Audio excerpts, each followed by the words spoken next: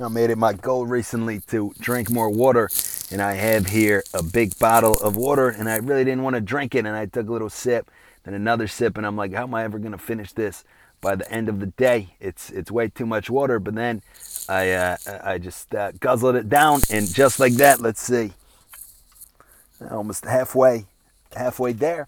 So we see here that with only a tiny little bit of effort, it would take a very long time to drink a sizable amount of water. But if we up the effort, we can, excuse me, drink a lot more water. So what's this in relation to? It's that it's possible. It's surprisingly possible to pack our days, or should no, we said that wrong. It's possible to pack our days with a surprising, there we go, amount of content. It's possible to do way more than we might think in the first place or at first glance.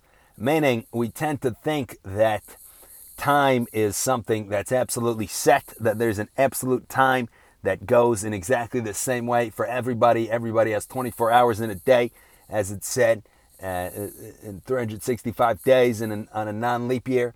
But if we think about it a little bit, we're going to find that these are all things that people made up, and sometimes out of whole cloth, and sometimes in reference to some kind of astronomical feature, such as the sun or the stars. But nonetheless, still was a choice.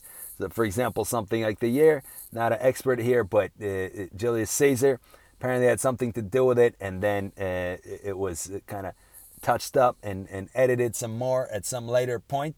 And now we all have this concept that a year does have 365 non-leap year days.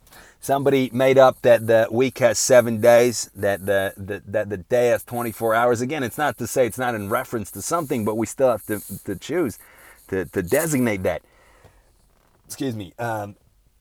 So we say, interestingly enough, right? What if somebody made the choice to make the year 400 days? Well, then we'll all be a lot younger, right? We could start a business. Pay me, I'll make you younger.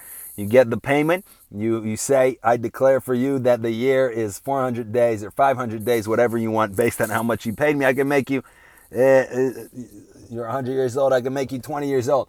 And I would say there's a limit here to where it would be obviously absurd. It would be meaningless to call somebody that has a lot of wrinkles on their face and has been around for a while, to call them 1 years old, or call them a 1 year old or 5 years old. What would that say?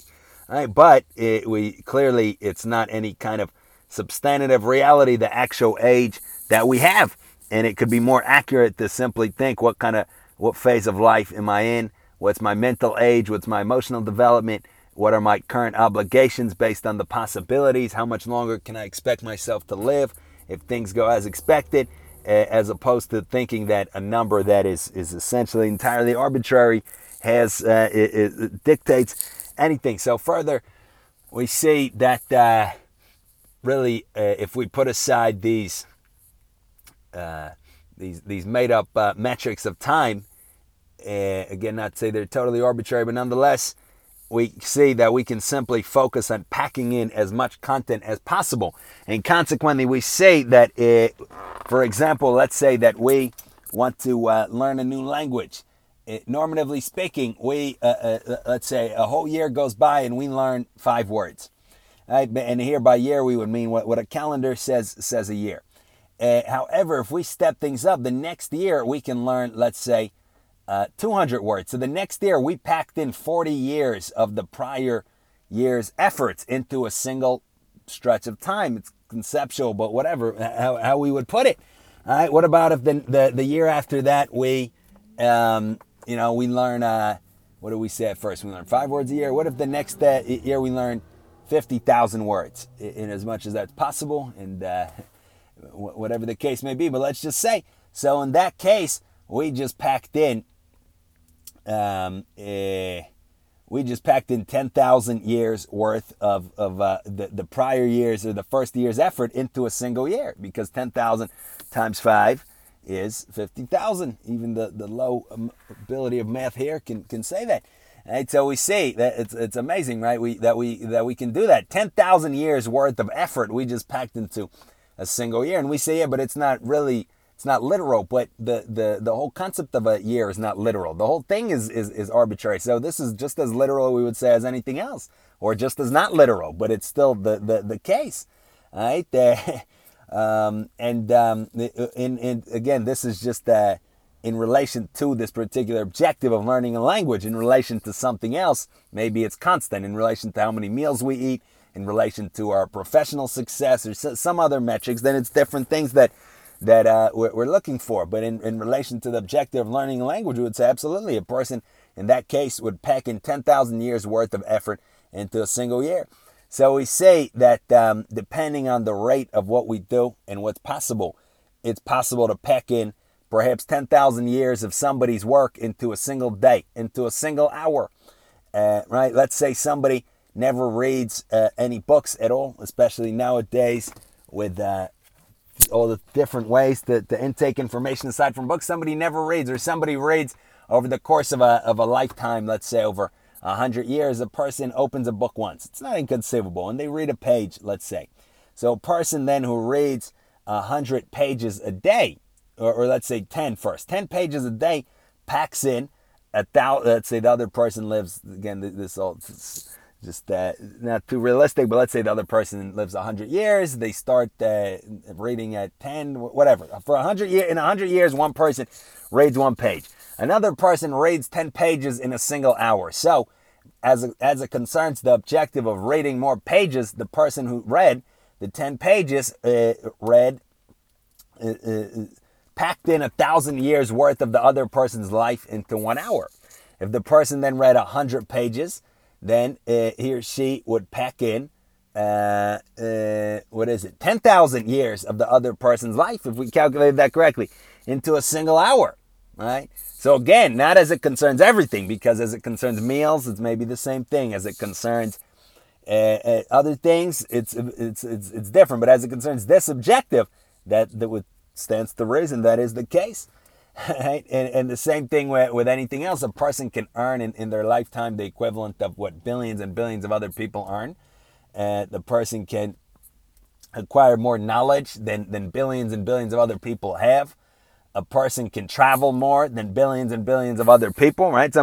How many untold hundreds of millions, they never travel. They don't have the financial opportunity.